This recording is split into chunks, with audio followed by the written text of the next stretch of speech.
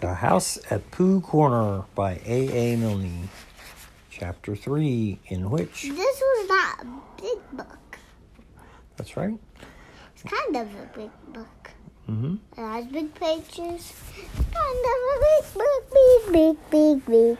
In which a search is organized and Piglet nearly meets the Heffalump again.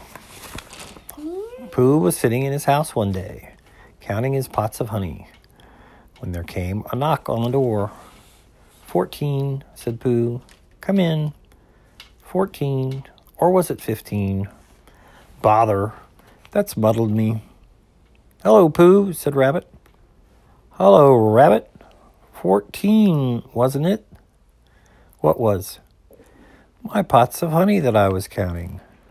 14, that's right. Are you sure? No, said Rabbit. Does it matter? I just like to know, said Pooh humbly, so as I can say to myself, I've got 14 pots of honey left, or 15, as the case may be. It's sort of comforting. Well, let's call it 16, said Rabbit. What I came to say was, have you seen Small about? I don't think so, said Pooh. And then, after thinking a little more, he said, Who is Small? One of my friends and relatives, said Rabbit carelessly.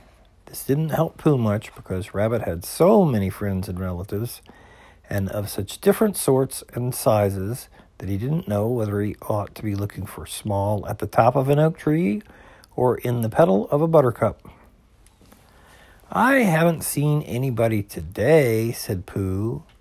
Not so as to say, hello, Small, too. Did you want him for anything? I don't want him, said Rabbit, but it's always useful to know when a friend and relation is, whether you want him or whether you don't. Oh, I see, said Pooh. Is he lost?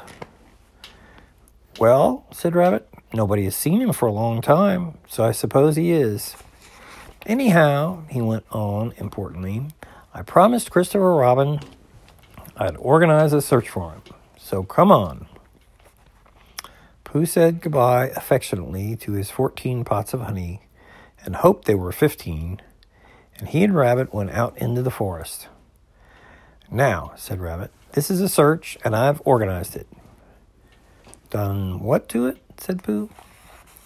Organized it, which means, well, it's what you do to a search when you don't all look in the same place at once.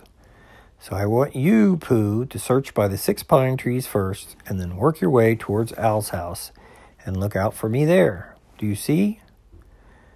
No, said Pooh. What?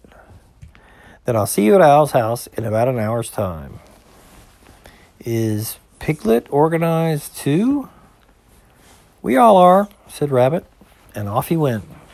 As soon as that Rabbit was out of sight, Pooh remembered that he had forgotten to ask who Small was, and whether he was the sort of friend and relation who settled on one's nose, or the sort who got trodden on by mistake.